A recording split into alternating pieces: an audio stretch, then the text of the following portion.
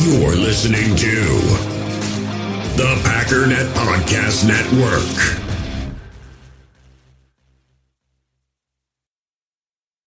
When you need mealtime inspiration, it's worth shopping Kroger, where you'll find over 30,000 mouth-watering choices that excite your inner foodie. And no matter what tasty choice you make, you'll enjoy our everyday low prices, plus extra ways to save, like digital coupons worth over $600 each week. You can also save up to $1 off per gallon at the pump with fuel points. More savings and more inspiring flavors make shopping Kroger worth it every time. Kroger, fresh for everyone. Fuel restrictions apply. Another day is here, and you're ready for it. What to wear? Check. Breakfast, lunch, and dinner? Check. Planning for what's next and how to save for it? That's where Bank of America can help. For your financial to-dos, Bank of America has experts ready to help get you closer to your goals. Get started at one of our local financial centers or 24/7 in our mobile banking app. Find a location near you at bankofamerica.com/talktous. What would you like the power to do? Mobile banking requires downloading the app and is only available for select devices. Message and data rates may apply. Bank of America N.A., member FDIC. You feel this nervousness on the phone there? Sir, I've been trying to make an urgent phone call up there. Well, I don't think it's something I want to do on an overseas phone. You gotta make some phone calls. Hang up the phone. Prank caller. Ladies and gentlemen, welcome to Packernet After Dark. So happy to have you here with me today. This is the call-in show for the Packernet Podcast Network. If you want to call in, you can do so at 608-501-0718. Leave a message. We'll talk about it. We'll see how things go. It's open to whatever you want to talk about. We try to keep the Packers, but it doesn't really matter. Really doesn't. With that said, why don't we get started? We are getting pretty well caught up. I don't know if we're going to get all the way caught up today, but with that said, if you've been kind of holding off on calling but are kind of on the fence, do me a favor, go ahead and call in, because by the end of today, tomorrow, we might be out of episodes. So anyways, Trevor, what's going on, man? Hey, Ryan, I don't know why I'd be so upset about you talking about quarterback. It's literally speculation season. Every team that's been eliminated from the playoffs, that's what you're doing, is speculation, and it's the most pivotal piece to our season next year that needs to be figured out. So, I mean, that's, I don't know. I get it that it's kind of you're beating a dead horse, but it's like, all right, let's not talk about quarterback. Now what? Nothing else is really that interesting. I mean, you can get into the weeds. I mean, there's the draft, and there's free agency, and there's salary cap, and there's other, like, that kind of stuff. But in terms of, first of all, none of that is easy to do, because I can't tell you what's going to go on with the cap. I can't tell you what's going to happen in the draft, and I can't tell you anything until I figure out this quarterback situation. So, I mean, it is the most important thing. It's the biggest issue going on. And, so yeah, it's going to come up. Also, other people seem to want to hold me to a standard that I can't be held to. For example, some people will, you got to understand I have a podcast. And it's my entire thing here to have an opinion on things. And if I don't have an opinion on anything, then I don't have a podcast. So that's just kind of how this goes. So as a fan, you can do whatever you want. You can say, I just don't bother myself with things, or I don't really try to worry about things. That's fine. I can't do that. This is a podcast. That's again, if you want me to just read the news and be like, here's what so-and-so said, but then again, that's all they're talking about is quarterback too. And there is no actual news. So I would kind of, you know what I mean? I mean, you get what I'm saying, right? So it is what it is. I don't know. You talk about whatever you want. Everybody else can shove it. But anyway, with Rodgers' McAfee interview, I thought it was interesting. He kind of seemed to allude to, like, which we kind of knew, he wants to go back to the right situation, but he, specifically mentions Lazard, Cobb, and Mercedes Lewis as wanting them to be there, to keep going. And it's just, I don't see any way all three of them come. I don't see any way two of them come back. I don't either. Maybe we keep one of them. I mean, I'll be honest. If I would be surprised if Mercedes comes back, period. I think if he chooses to come back, we would pay him because he's not that expensive, and I do think he plays a fairly pivotal role in what we do. Lazard, I don't have a lot of faith in the Packers bringing him back. They may, because I think the Packers really like what he brings, but I think this was kind of a reality check. This was sort of he's going to be the number one, and it became very abundantly clear that he is never going to be anything other than the Lazard that he's always been. And again, on top of that, not saying that the staff and PFF see things entirely eye to eye, but I have a really hard time believing that his grade plummeted. Because remember, PFF, to start this year, I looked at it and said Lazard and Sammy Watkins might be the two highest graded blocking wide receivers in the NFL, and they're both on the Packers. PFF always said he was a high grade. I mean, maybe not the number one. That might have been a little blown out of proportion. There's other guys that can do it well. But he's always been graded out very highly by PFF. For him to plummet this year in that regard, and for the Packers to just wildly, completely disagree, I find that hard to believe. In other words, the Packers noticed. So not only did they realize he's never going to be anything more, even if we give him the opportunity, even if we thrust him into that role, even if we treat him as the number one, even if he gets all the targets and all the reps and all the plays designed for him and all that stuff, he just doesn't have the capacity. And then for him to even lose his utilization as a blocker, to not even be as good as a guy like Christian Watson or maybe even Romeo Doubs for that matter, again, according to PFF, that would be the case.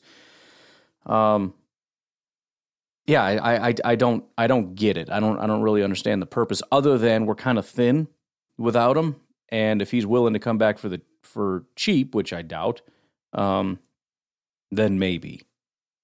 And then for Randall, I don't.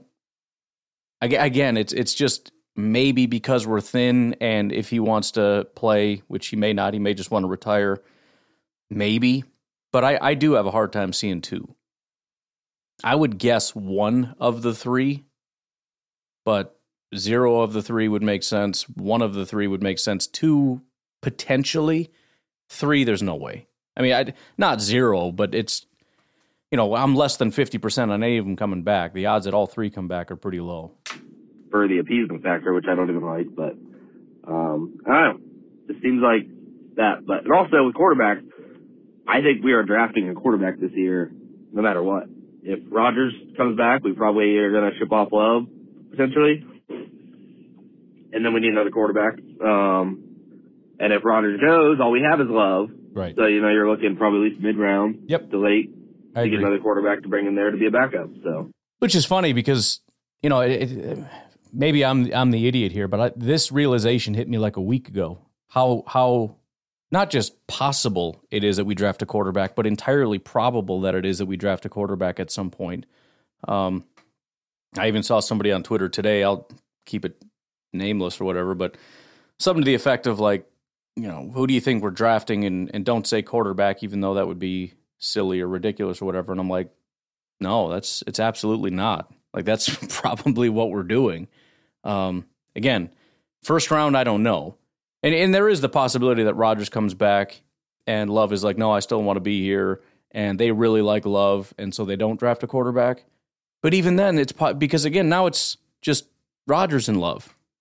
And you can get, undrafted free agent, whatever, but they're going to bring in a quarterback from 2023. It's either an undrafted free agent, maybe several, but more than likely at least a late round, potentially a mid-round. And if they think Love is gone, then the earlier the better. And we got Danny Etling on that. Whatever. I think we'd be drafting a quarterback no matter what this year. So I think it's definitely worth looking at in the draft. I doubt it'll be early, but I think at some point we're going to take one. I was curious with Bisaccia coming in, just as a whole for the season, where did our special teams end up ranking in the league? I'm not really sure where they ended up, so just curious on that. I thought I had another question, but now I think I forgot it. So go Pack, go. So via DVOA, the Packers ended up 18th. I know that's probably lower than people are expecting, but you got to remember we were straight trash like the first half of the season, and then like the number one special teams the last quarter. So overall, they had them. And let me look at. Let me just go straight to special teams and look at weighted DVOA. Green Bay. Well, they go up to 12th, which is, if you look closer to the end of the season than the beginning of the season, they're 12th.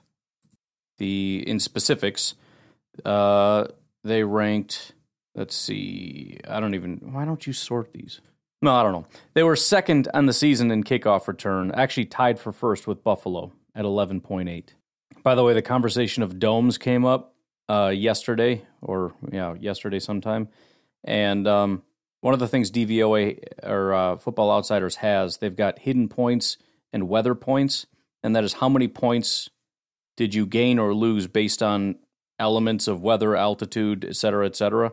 Domes would obviously be a positive, weather would be a negative. The Packers were the second most negatively affected next to Baltimore. They estimate that we lost almost 7 points due to adverse weather. 6.8. Baltimore was number one with 6.9. But behind that is Washington at 5.4. So that's kind of what I mean with the negatives of not being in a dome. We see it as like our own home field advantage, that this, that, or the other. But other teams, they go home to their domes half the season, and then half of their away games are in domes, or maybe more than that. And so their field goal kicking, their punt returns, all these things are positively affected. For us, it's negatively. And yes, the opponent that we're seeing directly in front of us is also negatively affected. But if you take it over the course of the season, we end up scoring less points as a result. It's kind of like I never understood the baseball thing. And I'm probably sounding super ignorant, but I don't care because baseball's stupid. But how do you have baseball stadiums with different walls? Doesn't that make it a different distance to get a home run? Whereas in some stadiums it would have been a home run and on others it's not. That seems entirely wrong to me. How many guys in garbage stadiums are hitting what would be home runs in other stadiums that aren't counted in your stadium because it's just a different build to the stadium? Imagine if some stadiums were like 100 yards or NFL fields were 100 yards, some were like 102, 107. Some of the field goal posts were like, a few feet higher or lower. Doesn't make any sense. Just build the stupid thing the same. Anyways, that's what special teams was. Hey, I remembered what else I was going to say. I know LaFleur has come out and said Joe Barry's safe, but I don't know if he specifically called out the offensive coordinator. I know he did mention he'd be open to Hackett coming back, so I just feel like there's still the opportunity or potential for a shakeup in the offensive coordinator role.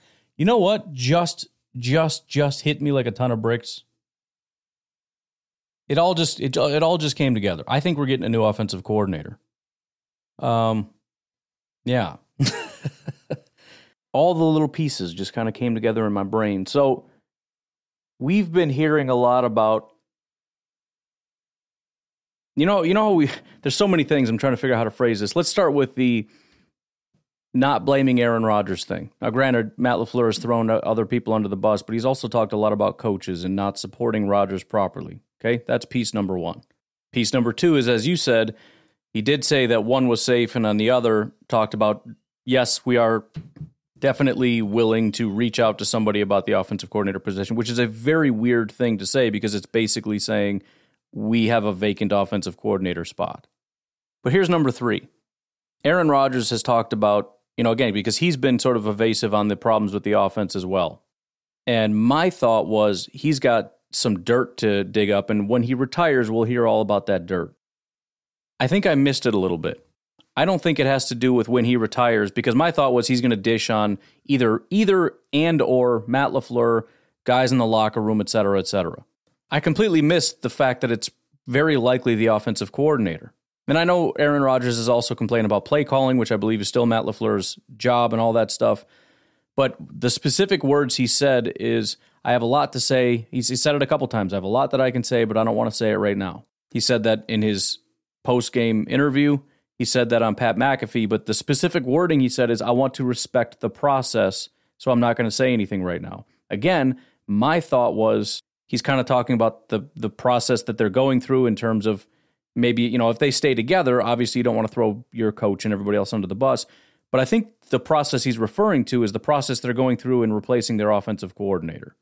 He doesn't want to say anything negative about the offensive coordinator until the team has gone through their process and kind of done all these things. And maybe that's part of the reason they're being evasive about not really talking about specifically what went wrong. But in reality, our offensive coordinator was a freaking disaster. Trev, I think we figured it out, man. I think we solved the riddle. I'm excited, man. I feel like that's a slam dunk. I think we got it. With Hackett, and then also, the Jets fired Mike LaFleur, and yeah, I don't know. I wouldn't say it. I would say it The Mike LaFleur thing would annoy me just because I think the biggest annoyance with a lot of people and Matt LaFleur has been his tendency to hire people that he knows. And it's not that he doesn't know good people, but it's very unlikely that his friends and former coworkers are the best for the job, right? Now, granted, he did try to hire outside of that for defensive coordinator with Jim Leonhard. He turned it down, and then his second choice was Joe Barry. But still, it gets to be a little annoying, and you kind of hope that they have a better process for determining the best person for the job than, and granted, there's security in that because there's a lot of questions and a lot of unknowns about guys, and those all get answered with guys that you've worked with in terms of how they operate and can they do the job and all that. You know all those things with Joe Barry, although he probably doesn't score out quite as well in some of those other areas in terms of competence, et cetera, et cetera. But even the offensive coordinator position, did we promote from within because it was the best possible candidate, or because we just felt like, he earned that job and we want to give him an opportunity? Which I understand that's the whole Mike McCarthy thing is guys get hired away, you're happy for them, and then you promote from within, and that's how a team dies from the inside out. Because we never hired from outside, we constantly promoted from within, and again, what ends up happening is whenever you promote somebody from within and they do a great job, they get hired somewhere else. And you continue to promote from within until you find somebody that's not good at their job, and then they never get hired away. And if you don't ever have the stones to fire anybody, and maybe that's an unfair way to say it, but I'm going to say it that way anyways because the guy ruined our football team over it, Mike McCarthy. He's a nice guy, I mean, he's got that tough persona, but again, he always defended his players against the media. He never threw anybody under the bus.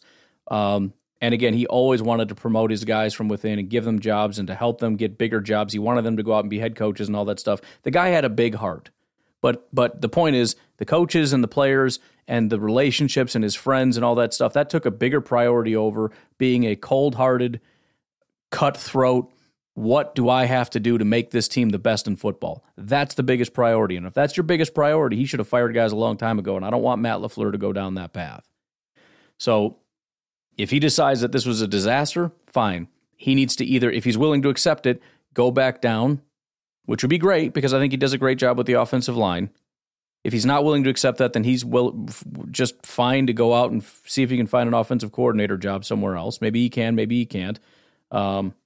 Considering how the season went and the fact that the Packers, it wasn't just that, they basically are blaming him for the offense. So if you want to pick him up because he understands some stuff, that's fine. But that would be my biggest concern with hiring LaFleur, especially since he just got fired by the Jets. I mean, everything with the Jets is going fairly well. I mean, the defense is starting to figure it out. They're drafting really high-quality pieces, which obviously helps, and having a lot of really high picks is obviously going to help. I was looking at it, the Jets, and how good their draft was. Somebody had done an article or something highlighting the best draft class from this year, and the Jets were really high. And I looked at it, and basically all of their really good players came before the Packers' first pick. If you look at everybody at the Packers' first pick or later, they're not that good. I could be missing one or two, but that's like Sauce Gardner. The guy, he's like the only Pro Bowler from the entire class. I mean, the guy's a stud, no doubt about it. But the Packers didn't have an opportunity to pick in the top 3 or whenever he went, But I mean, everything seems to be working except the offense, and the quarterback in particular were a complete failure. And this is the guy that got blamed, saying, "Look, we got a good thing going here, but you're a disaster and you're not good at your job and you're fired." Why would we hire that guy other than it's Matt LaFleur's brother? So I don't really want to do that. I don't really understand that. There is familiarity as far as, he worked with Shanahan just like Matt LaFleur worked with Shanahan, so they both have an understanding. Matt LaFleur shouldn't need him to teach him anything about how Kyle Shanahan works because he worked under Kyle Shanahan for a very long time. He should know everything there is to know about that system and that scheme. So no, I don't like that. I think we should look outside, and I think we should focus on teams that had really good offenses and work from there. It's funny, I just pulled up a list because I haven't looked at it yet. Top offensive coordinator candidates. These candidates suck. Bill O'Brien. I mean, maybe he'd be fine. I know he was a disaster as a head coach / GM, but okay, you got Bill O'Brien. Cliff Kingsbury, no. I don't want anything to do with his style of offense. Zach Robinson, Rams quarterback coach. Considering how the Rams are doing right now, I think we're good on Rams people. Adam Gase, for crying out loud. Chad O'Shea, the Browns wide receiver coach. I mean, maybe, but why? Matt Patricia, no. Joe Judge, who I think is a special teams guy. I know right now he's the Patriots quarterback coach, but he is a longtime special teams coordinator. So, nope, good on that. Nick Caley, Patriots tight ends coach. Again, any of these guys could have plenty of knowledge and all these kinds of things, but I don't know why this would be where we would start our search. What are they bringing here from teams that we need? What do I need to learn from the Patriots right now? Not a bunch. Patriots offense ranks 17th, 26th in yards. I understand that has something to do with the players, and I don't care. We need to find out which offenses are thriving in the NFL today, not the ones that won with Tom Brady like 5 years ago, largely because of Tom Brady. You got Scott Turner, former Commanders offensive coordinator. I don't want anything to do with anything Commanders related, like zero things. I think Frank Reich is interesting if he's willing to do that. From what I understand, most people were very upset that Frank was even fired. I know the team kind of went down south, but I think the players kind of. I don't know. I don't know. I know Frank Reich was doing some great things, especially with Philadelphia when he was there, which is why he got the head coaching job. And then Indy just went through the roof, and then they lost a quarterback when they were able to replace it. And other things went south as well, but it would be worth considering, I think. As far as the whole list that I've seen, Frank Reich is the only one that's kind of interesting to me so far. It's hard to go wrong with the offensive coordinator that made Carson Wentz look like a superstar, and then when he went out, Nick Foles won a Super Bowl with him. You know what I mean? I mean, stuff like that gets you a head coaching job and whatnot. Something else to consider is assuming Rodgers knows this and he's talking about the process, I wonder how much offensive coordinator plays into his decision. For example, just reading up on Frank Reich's offensive scheme, I know it's listed as West Coast, although when he was the offensive coordinator with the Chargers, I believe it was Erhard Perkins.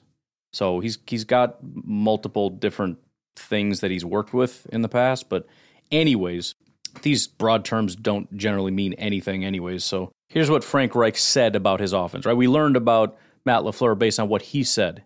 Here's what Frank Reich said. We will be multiple attack, up-tempo offense. We'll be aggressive. We'll change things up. What I mean by multiple is we'll use multiple personnel groups and multiple formations. We'll change the tempo, and there will be a strong element of the no-huddle offense. We'll build the players around that kind of scheme. The only reason I mentioned that thing about Rodgers is what did Rodgers say? He wanted more tempo. I just wonder how much, if a guy like, an established guy that I think the players and coaches and everybody was really upset when Frank Reich got fired. So I think players and everybody he's very well respected. He's done some great things. And if he comes in with a philosophy, and granted, Matt LaFleur is still the head coach, so I don't know how that would really mesh. But if this is what we're planning on doing, it feels like an Aaron Rodgers thing, right? Doesn't it feel like this gets Rodgers all tingly? Multiple formations, attack, up-tempo, aggressive. It's not like check downs, wide receiver screens, throw to the tight end, and run the ball a ton. Take 5 minutes to get up to the line. Just a thought. It's probably in Matt's head, like, hey, I can bring my brother over here, be offensive coordinator, have a little brotherly mind meld thing going on. I mean, I don't think Michael LaFleur was the problem with the Jets, and Saleh's comments seemed like he didn't even want to fire him, but the owners needed somebody to go for their fall second half of the season. That could be. I mean, he's working with the fall guy, Zach Wilson, out there. Whenever he had another quarterback, Mike White, Flacco come in, the offense was much more competent. They don't have many pieces out there.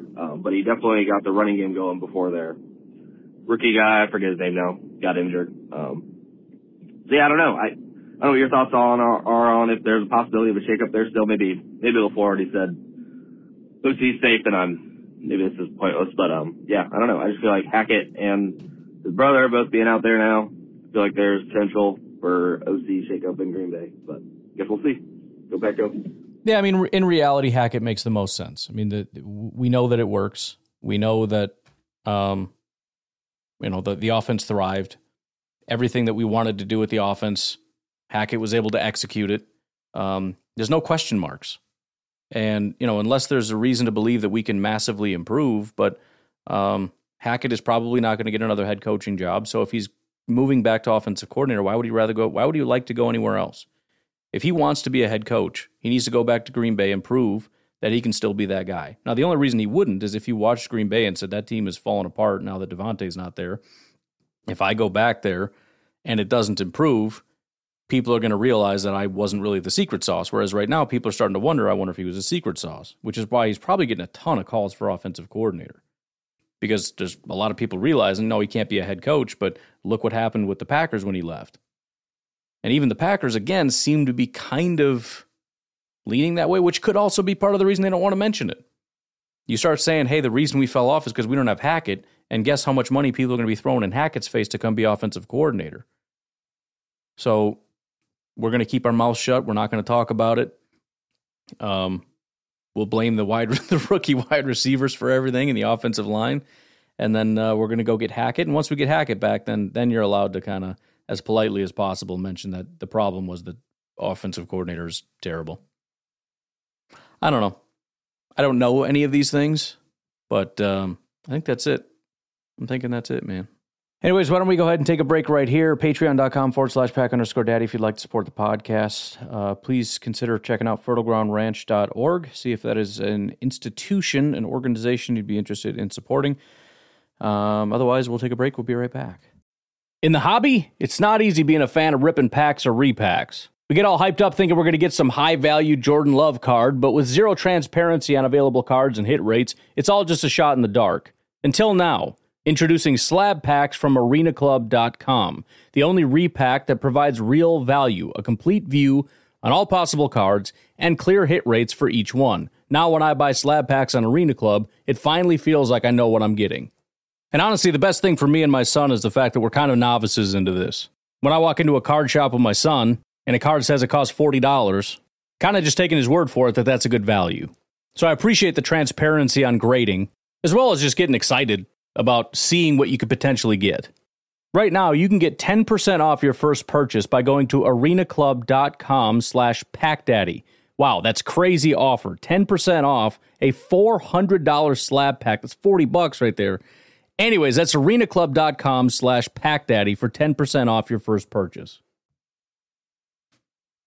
We all have smartphones, and we all know they're pretty amazing, but they also can be amazingly distracting, especially when we're around other people.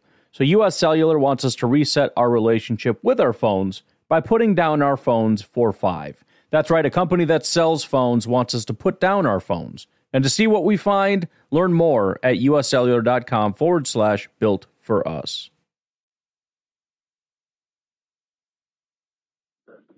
Hey, Ryan.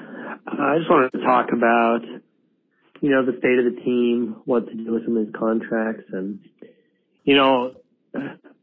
I love Rodgers, will always love Rodgers.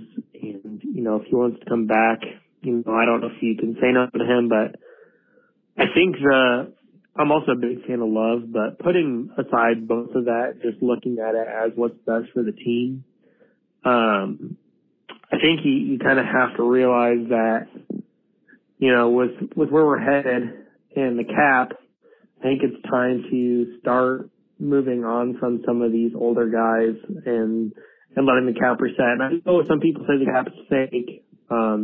It's not fake. It also isn't as big of a deal as it is, made out to be.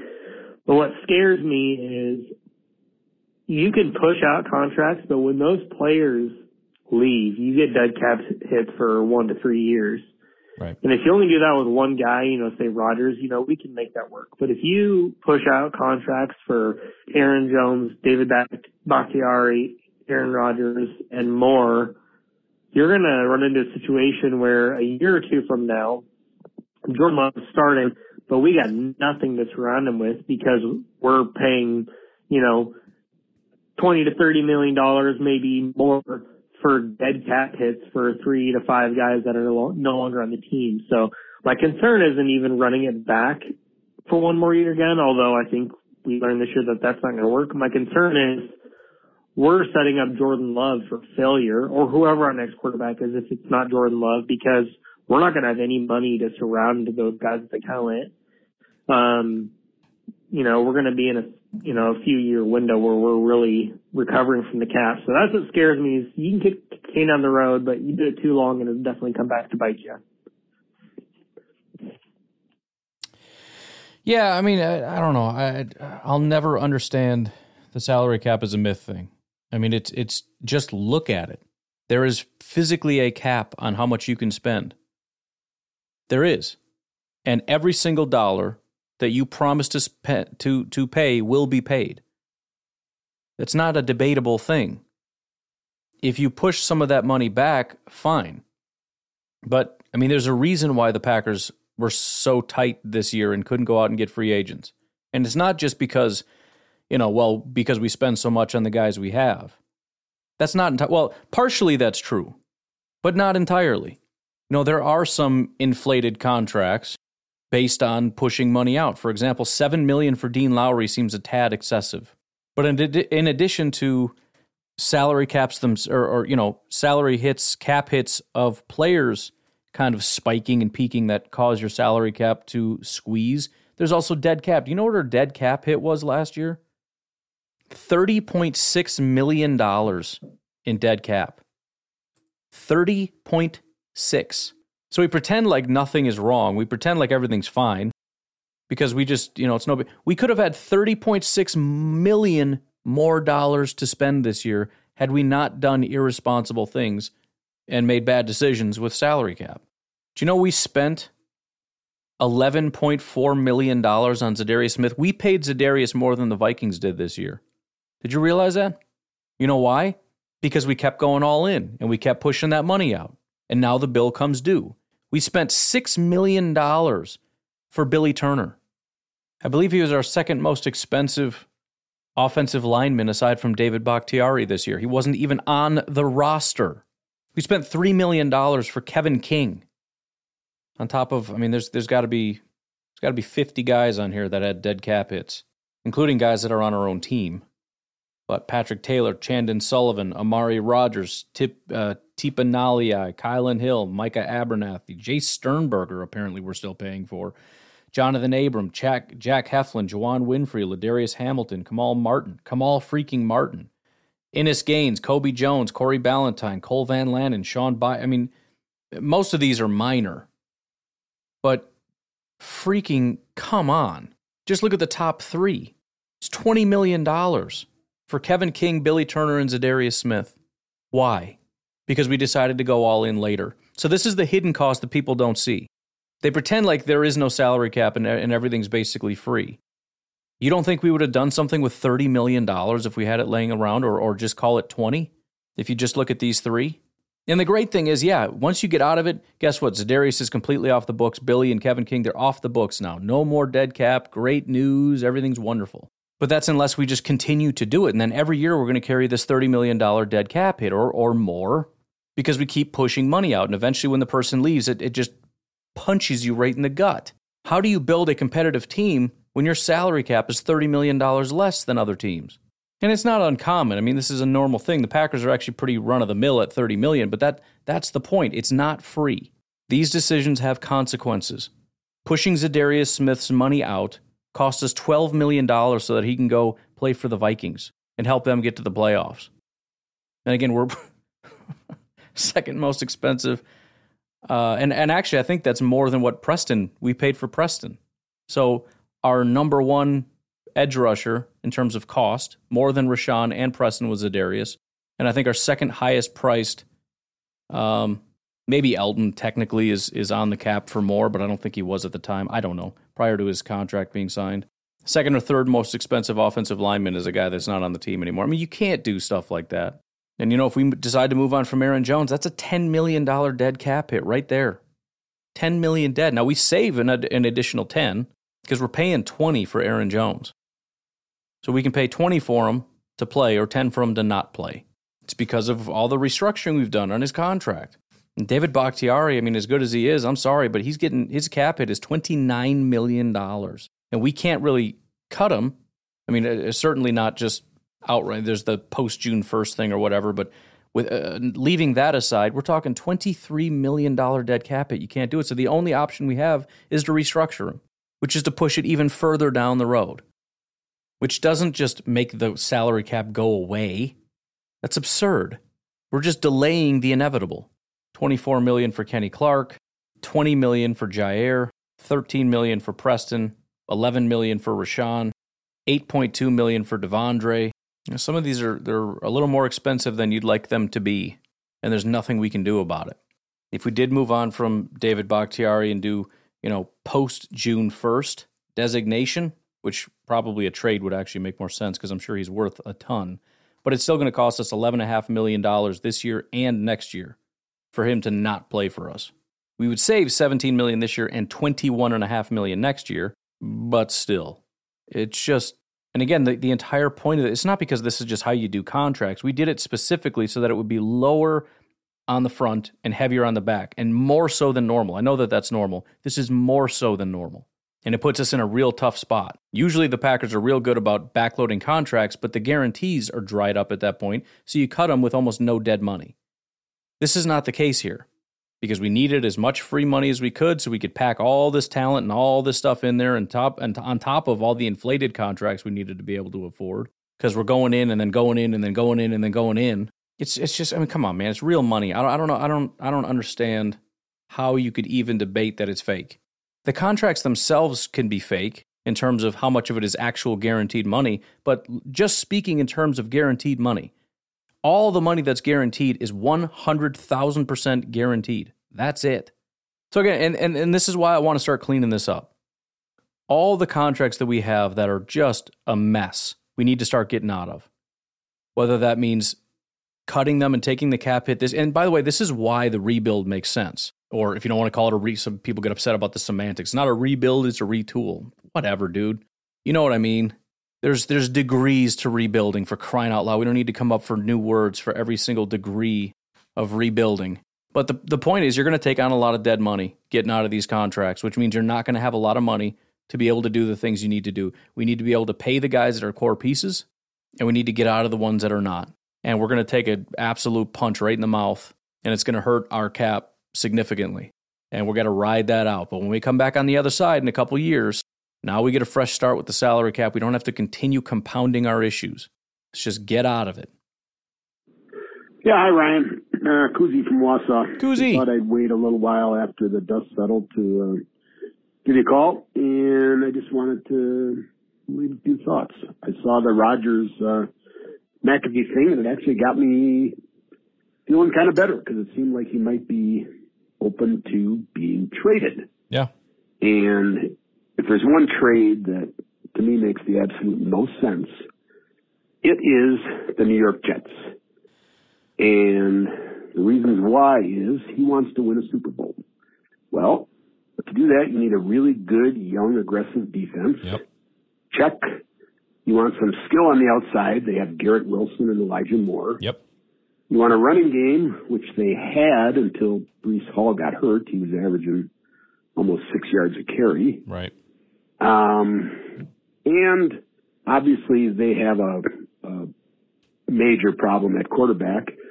They're not going to trade up for a top pick because after Zach Wilson, I don't think they want to take a chance on blowing it again. Right. So the best thing they can possibly do is get somebody like Aaron Rodgers. They don't have a real top 10 pick, but they got the 12th. And if you could get the 12th and maybe another pick out of it, a third or a fourth or something, that'd be great. So to me, it just makes a lot of sense, but who knows? We'll see what happens. Couple other things. You know, I heard so much with the Detroit game, especially about. Let's pause there for a second. I do really think that makes a ton of sense. And by the way, I've kind of shied away from the trade thing, partially because people are going to throw an absolute hissy fit about it, but also partially just because it feels like the least likely by a mile scenario. But that is absolutely the best case scenario, is that we trade Aaron Rodgers. Him staying does not equate to us winning a Super Bowl. And it, again, is going to continue to compound the issues because we are not going to actually clean up things. Some things are going to happen out of necessity. For example, Mercedes Lewis retires. A couple other things maybe we decide to do responsibly, move on from Lazard, whatever. Not that he was a massive drain, but let's just, again, cut losses when it's the right time to do so. But him coming back is not the best case scenario. Him retiring is a solution, but obviously him leaving and us getting compensation for it. And I know some people are like, I just can't picture him going somewhere else. And what if he has to? Dude, I don't care. I don't care. We're not going to win. Let him go be great with the Jets for a year. Whoop-de-freaking-do. They win a Super Bowl. He's the greatest, blah, blah, blah, whatever. We've got a draft pick that is going to be with us for hopefully the next 5, 6, 7, 8, 9 years. And again, as you said, I think you said 12th. I think they're picking 13th, but that's right around the range we drafted Rashawn Gary. So that's a significant deal. Also, and I know these things are very inaccurate, but it's the closest that you can come to being accurate, I guess. The compensation, roughly, if you were to decide to trade up, could get you up to about pick 3, if that's what you wanted to do. Which, oh my goodness, this would be the greatest thing in the world. So here's the thing. Keep pick 3 in mind. One of the things that, if you listen to any mock draft or whatever, they keep talking about the Bears, I think they should just stay and pick. I think that's the right thing to do. Bears fans don't like that, obviously, because they think they're going to get 17 first-round picks because they're in dreamland 24/7. But they want to. I just listen. If you've got a guy that is going to transform your organization, if it's the pass rusher, if it's the defensive tackle, if it's a quarterback, whatever, just take them. Don't risk losing them. But the most likely thing, the thing that makes the most sense, is that they do trade, and the team that makes the most sense is the Colts. I mean, the Texans also are an option if you can talk them into moving up. You get a little bit of compensation. According to this, it would be about $400, which is a second-round pick. I'm sure they would get more than that, but that's what the trade chart says it's worth. But anyways, the most likely, the most mocked, the most thing that I've seen is to Indy. It makes a lot of sense. They absolutely need a quarterback, and you're not really going back far enough where you're probably going to lose anybody. But imagine Indy moves up, they take a quarterback. Houston takes a quarterback. And so Chicago is essentially banking on being able to get their guy at 4, depending on what Arizona does.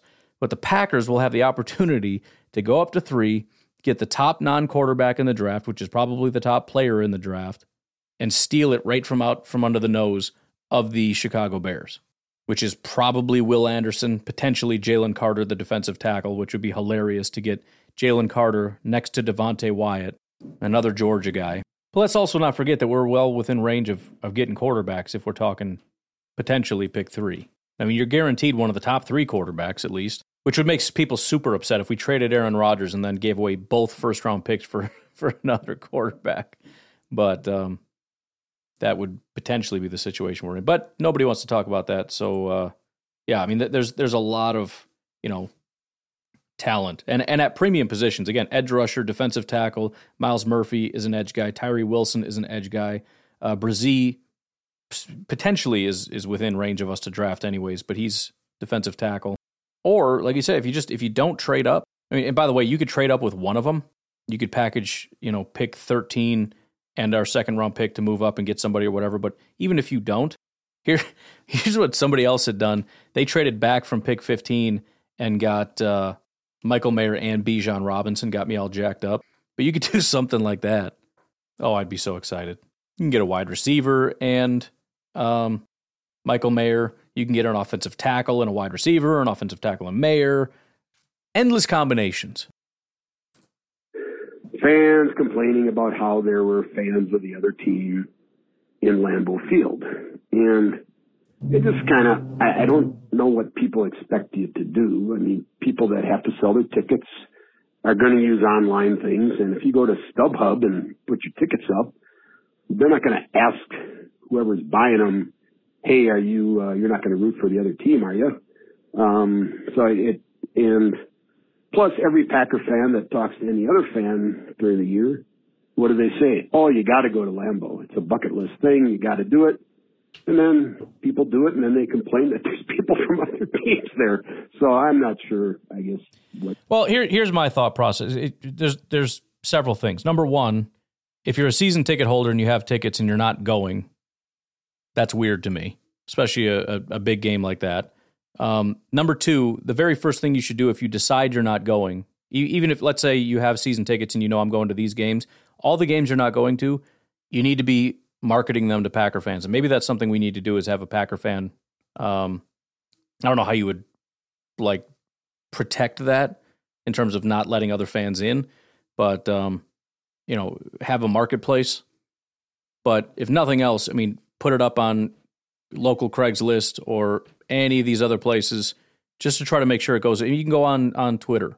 You can go on Facebook and say, hey, I want to keep Lambeau green and gold. Any Packer fans, DM me. Otherwise, I'm going to throw it up on StubHub, and it's probably going to get bought up by a Lions fan. And then it's off. Then it's out of your hands. If nobody buys it, fine. Then you did the best you could. You can't make it to the game, and you tried to offer to Packer fans, and they can't go. So fine. And then the third thing would be, yes, there's a marketplace, but why are there more Lions fans buying those up than Packer fans? That's weird to me for a rabid fan base that lives in the area to not want to go. And I'm one of those people, but I don't go to games, so I don't know. I don't think it's true that Packer fans don't go to games more often than other teams. So I don't know. So there's many layers of this is weird to me because it's not like it's always been this way. Where Lambeau's always like 50% blue and during Lions. No, it's not. This year in particular has been more so. And the disappointing thing about it is everybody's been talking about the Packers and saying, watch what happens when you guys stop winning. Suddenly the stadium's not going to fill up anymore. And we're like, yeah, right. You don't understand the Packers. You don't understand our fan base. You don't understand our history. We were terrible through the 80s and the 70s, and we sold this place out no problem. And we have one down year, and suddenly I'm seeing just seas of purple and blue and navy blue and all the other colors from all across the country just completely filling our stadium. Why aren't we going to the games? Why aren't people that usually go to the games going to games? Why aren't season ticket holders going to games? Why are you a season ticket holder if you don't want to go to the games? And again, I think if you are a season ticket holder and you're like, I'm going to go to 4 or 5 games, you need to know ahead of time what games you're not going to and try to get those in the hands of Packer fans. I mean, I'm not asking you to take money out of your pocket, offer it at a discount, anything. I'm talking about this is not a massive amount of work to just throw it up on social media or talk to your friends or whoever and just be like, hey, I got these tickets for these games. Spread the word. I want to get them in the hands of Packer fans. I mean, I see that stuff on Twitter all the time. People do that. I got tickets. I want to make sure Packer fans go. If anybody knows, let me know. You can tell me, and I'll talk about it on the show and say we got these tickets. I mean, I'll start the thing myself. I'll have a little thing where if everybody it doesn't matter now, but we could have done that. People who have tickets that are Packer fans that are not going, that want it in the hands of Packer fans, let me know. Give me all that stuff. I'll make a giant list of it. It could just be an Excel spreadsheet that I share with Packer fans, location and price and quantity. You could even have contact information on there, and they can reach out to you and try to negotiate with you and whatever.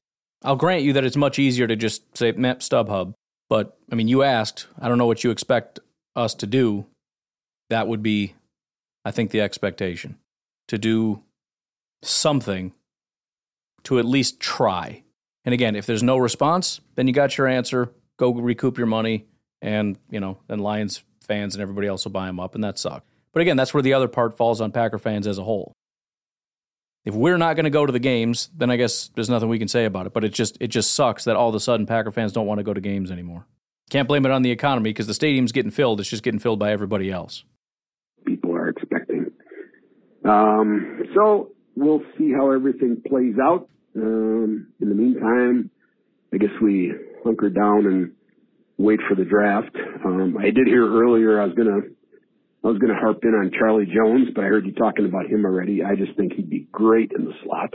The fact that he really only had a breakout year in his senior year, I attribute that to the fact that he played 2 years at Iowa. Yeah. Iowa never has and never will be able to throw the football. So why he went there, I guess maybe because he got Yeah, he got cut off, and I don't think he called back. But I like Charlie. I need to start putting these things down a little bit because I'm already forgetting. It took me a minute. I'm like, Charlie Purdue. Who is that guy again?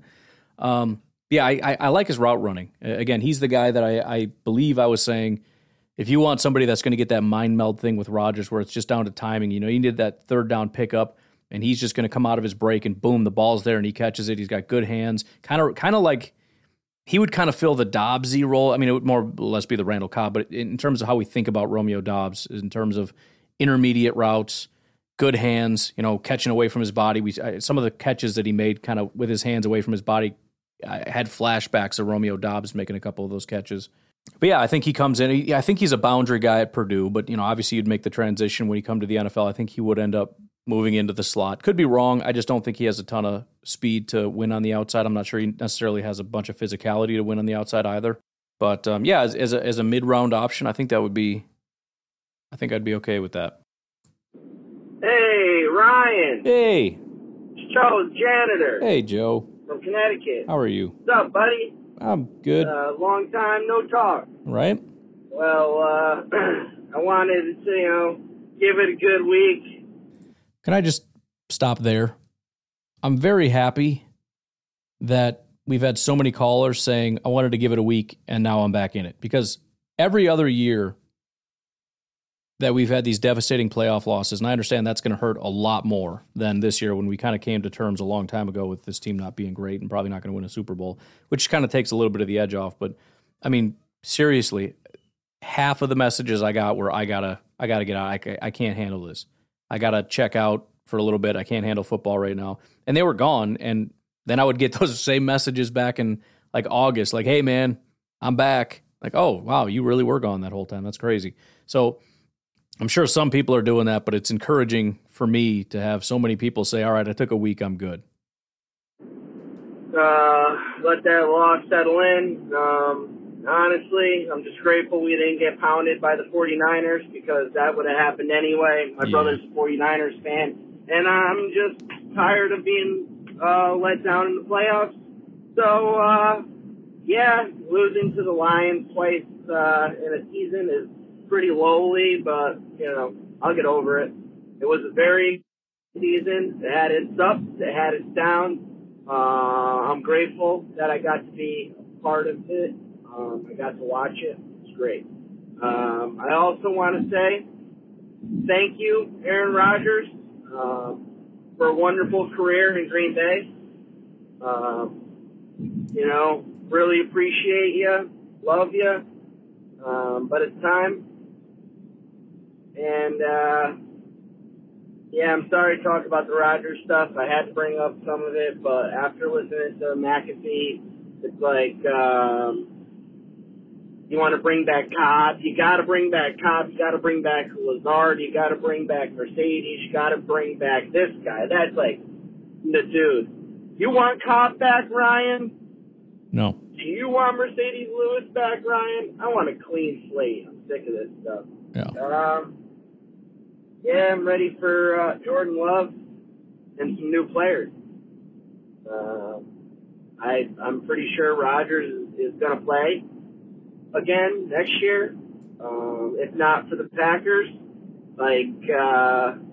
he's got a cute little 23-year-old or 26-year-old girlfriend. Oh, yeah? Probably looking to impress. So I doubt he'll retire at 39 going into 40 when he thinks he can still play. He's going to play. Just hopefully we trade him now so we get something while he's worth something, because if he has another season like he just had this last year, he's going to be pretty worthless. He's going to be worth less. Anyway, just my 2 cents. And I think there should be some coaching changes for sure. And that doesn't include bringing Nathaniel Hatchett back. I don't want to run it back again. Hey, it's your biggest fan. This is Stan. Shalom. Yeah, I don't know the answer to the question of how much that played into it. I mean, if he made the offense as good as it could possibly be, I don't know why we wouldn't want Hackett back.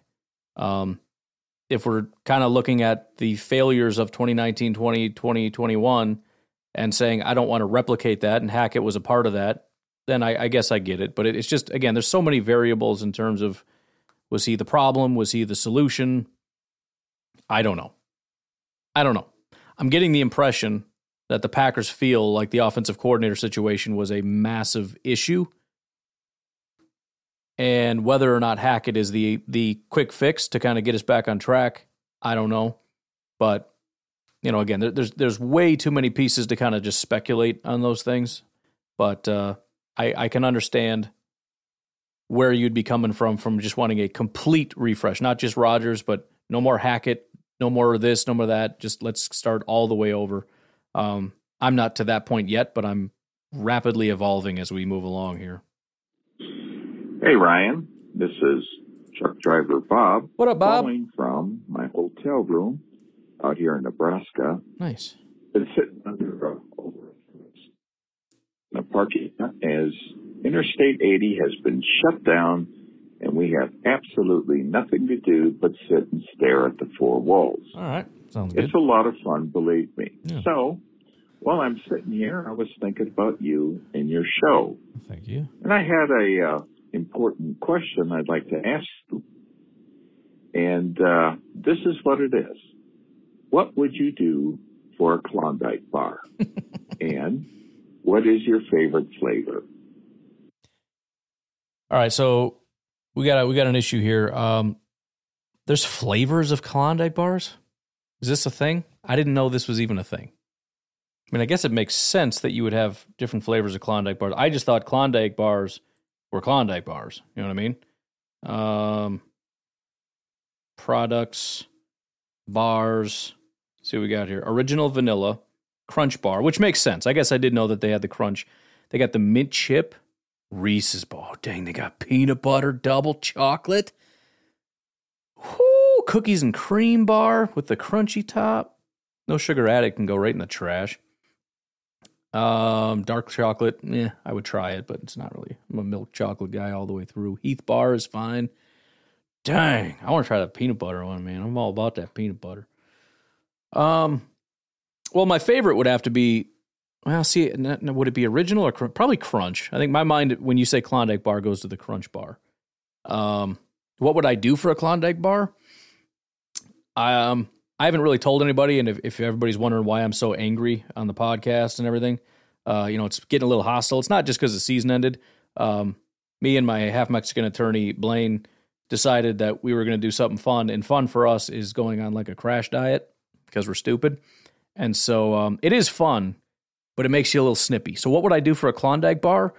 I would kill all the dolphins. All of them. Probably for a Klondike bar.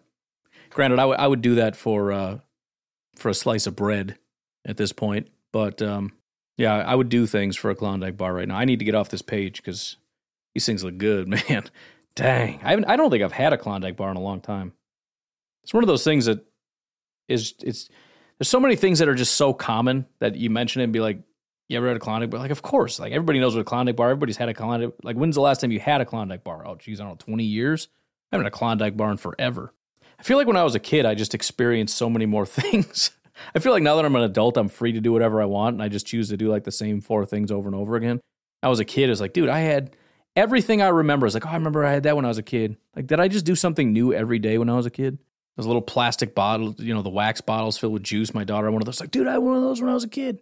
The ice cream things with the styrofoam that come with the little wooden spoons.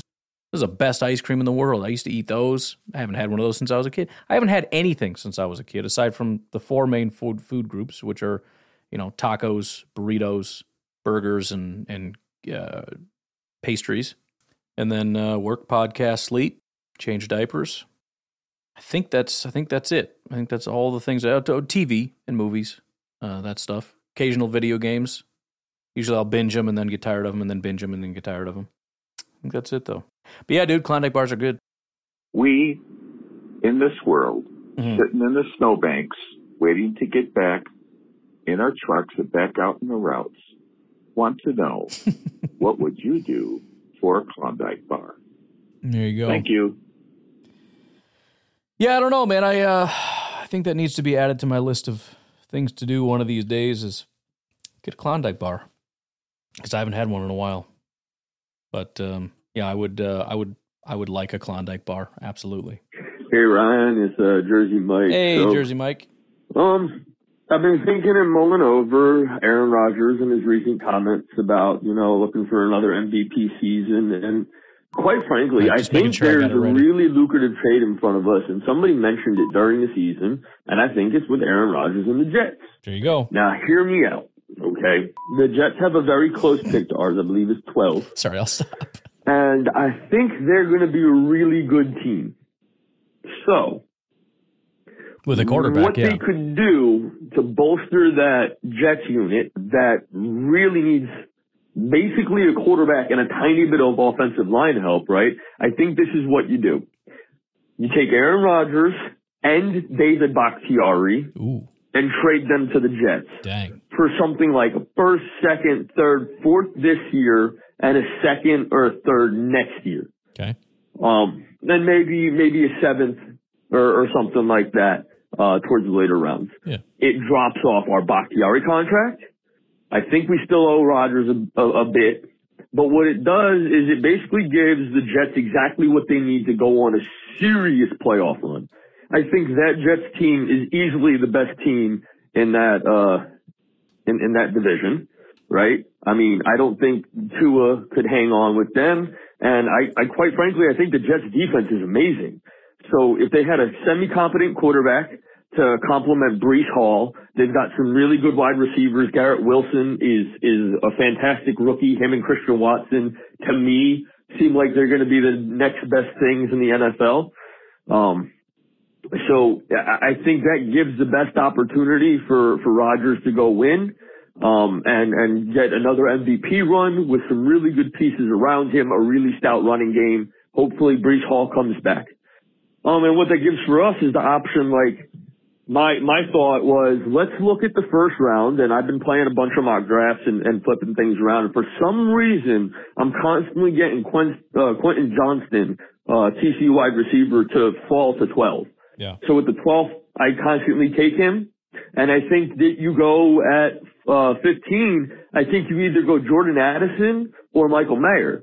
And I think what that enables us is to just give Jordan Love two amazing weapons, complementing, Watson, Doubs, you're moving Tom, on to left tackle. So it gives you the ability to not have a great offensive line and still have a powerhouse of an offense. But anyway, what's your thoughts? Go ahead, go. Yeah, I have no idea what the compensation would be. I do think we'd have to pay for David Bakhtiari still. There's a pretty big dead cap hit even if we trade him. In fact, I don't think there's any difference between trading and cutting, which would be, unless it's post June 1st, it's a $23 million dead cap hit for David Bakhtiari if we trade him. And we would have to do that if we're going to get him traded for the draft. So that would be a massive hit. We would save still $6 million, and he'd be off the books entirely for next year, which would be nice. But yeah, I mean, I don't super hate it. I think if we did it, one of those picks should be a tackle, and there's some really good tackles I think in the class. So you'd look at it and you scroll back up to the top because I was looking at the Purdue wide receiver, but at 12, I mean, tackles. In my opinion, although the NFL is evolving this opinion, tackle is more important than wide receiver. But considering the run on receivers, maybe it would be better to take a Quentin Johnston or a Jordan Addison. Probably Addison, I would think. I don't really know. I guess I don't really know. But I know Quentin Johnston is still higher up in terms of the overall projection. However, I don't know if that's continually evolving or not, because I know he kind of went down a couple pegs after that championship game. But anyways, you take a wide receiver and then you follow it up with a Skoronski or a, whoever it is that you think is going to be a good offensive tackle, Paris Johnson, whatever. But I think that would be a pretty good combo. The thing that would make people upset is you're taking a tackle after giving up a tackle, so you're probably taking a first-round pick and moving backwards in terms of actual help to your team. I mean, it's the right thing to do moving forward. But in terms of, did your team just get better or worse? Trading David Bakhtiari for, Peter Skoronski, we got worse. But it is what it is. I mean, David Bakhtiari's leaving one way or another. It's just a matter of, are we going to be prepared to do it? And this gives us our best chance to actually take care of that. So that would be my only probable change. Otherwise, we've got Zach Tom and I guess Yash if we decide to keep him around. Otherwise, I don't know. Elton probably goes back outside, which maybe could work. Zach Tom and Elton Jenkins. And then interior, we'd have, Runyon, Myers, and I guess Royce comes back, unless Sean Ryan can kind of take a step in year 2, which is doable. And we could always take swings in the mid rounds or whatever. So it's an option. I mean, there's a lot of options. There really are. I mean, yeah, you could go wide receiver, tight end. You could go edge rusher, wide receiver. You could go defensive tackle Brian Brzee and tight end Michael Mayer. You could go tackle Paris Johnson, wide receiver Jordan Addison. You could go Peter Skoronski, Michael Mayer. You could go Jackson Smith and Jigba and Paris Johnson. You can go Brian Branch and Peter Skoronski. You know what I mean? There's a lot of combinations. I won't get too carried away with hyperbole, but there's a ton of combinations that I think make sense. But again, the only thing I would probably lean on is your need for tackle spikes when David Bakhtiari goes out the door. Otherwise, yeah, I'm more or less fine with that. I guess as far as doubling up on wide receiver, I'd be a little hesitant on that. It's going to be great having great wide receivers. And even if we say, okay, Christian Watson is a really good wide receiver, and only one of these two is going to be kind of a stud, especially as a rookie, that still gives you kind of 2 studs. And then you've got Dobbs is going to be what Dobbs is going to be. Maybe he ends up being a stud. Maybe he's just a quality player. The other first-round pick is probably going to be at least a quality player. So you've got 4 solid wide receivers with the potential that Samori Toure can kind of do some stuff and whoever else we end up drafting. So yeah, you got great wide receivers, and that's awesome. So we got Love, great wide receivers, terrible tight ends, serious issues with offensive line, especially depth. Running back is a concern, depending on the Aaron Jones, A.J. Dillon situation. Defensive tackle is a kind of a disaster. Edge rusher is a disaster until Rashawn comes back, and then it's at least decent, I guess, but questionable. Safety is a disaster. You know what I mean? I mean, it's just looking at getting Jordan Love help, which should be the priority. When you got Jordan Love, you want to give him your best shot, right? This is what we're going to evaluate him on, all that stuff. Give him your best shot, fine. Give him an offensive line. Give him a run game. Give him a wide receivers. Even if he doesn't even need a defense, because I'm not talking about giving him an opportunity to win a Super Bowl. I'm talking about an opportunity for him to highlight his abilities. If we're losing games 35-42, Jordan Love's still the guy. We'll worry about the defense later. From that standpoint, it's fine. But from a team building standpoint, it I guess kind of makes me a little bit nervous. But I'm going to do backflips either way, man. It's just as long as we're adding studs to the team, I'm going to do backflips. But anyways, that kind of flew by. So thank you guys for calling in. We're going to end it there. We've only got 4 more calls left, so please call in 608-501-0718. If we do not get more calls, we probably won't have a show tomorrow. But have a good one. Talk to you tomorrow. Bye-bye.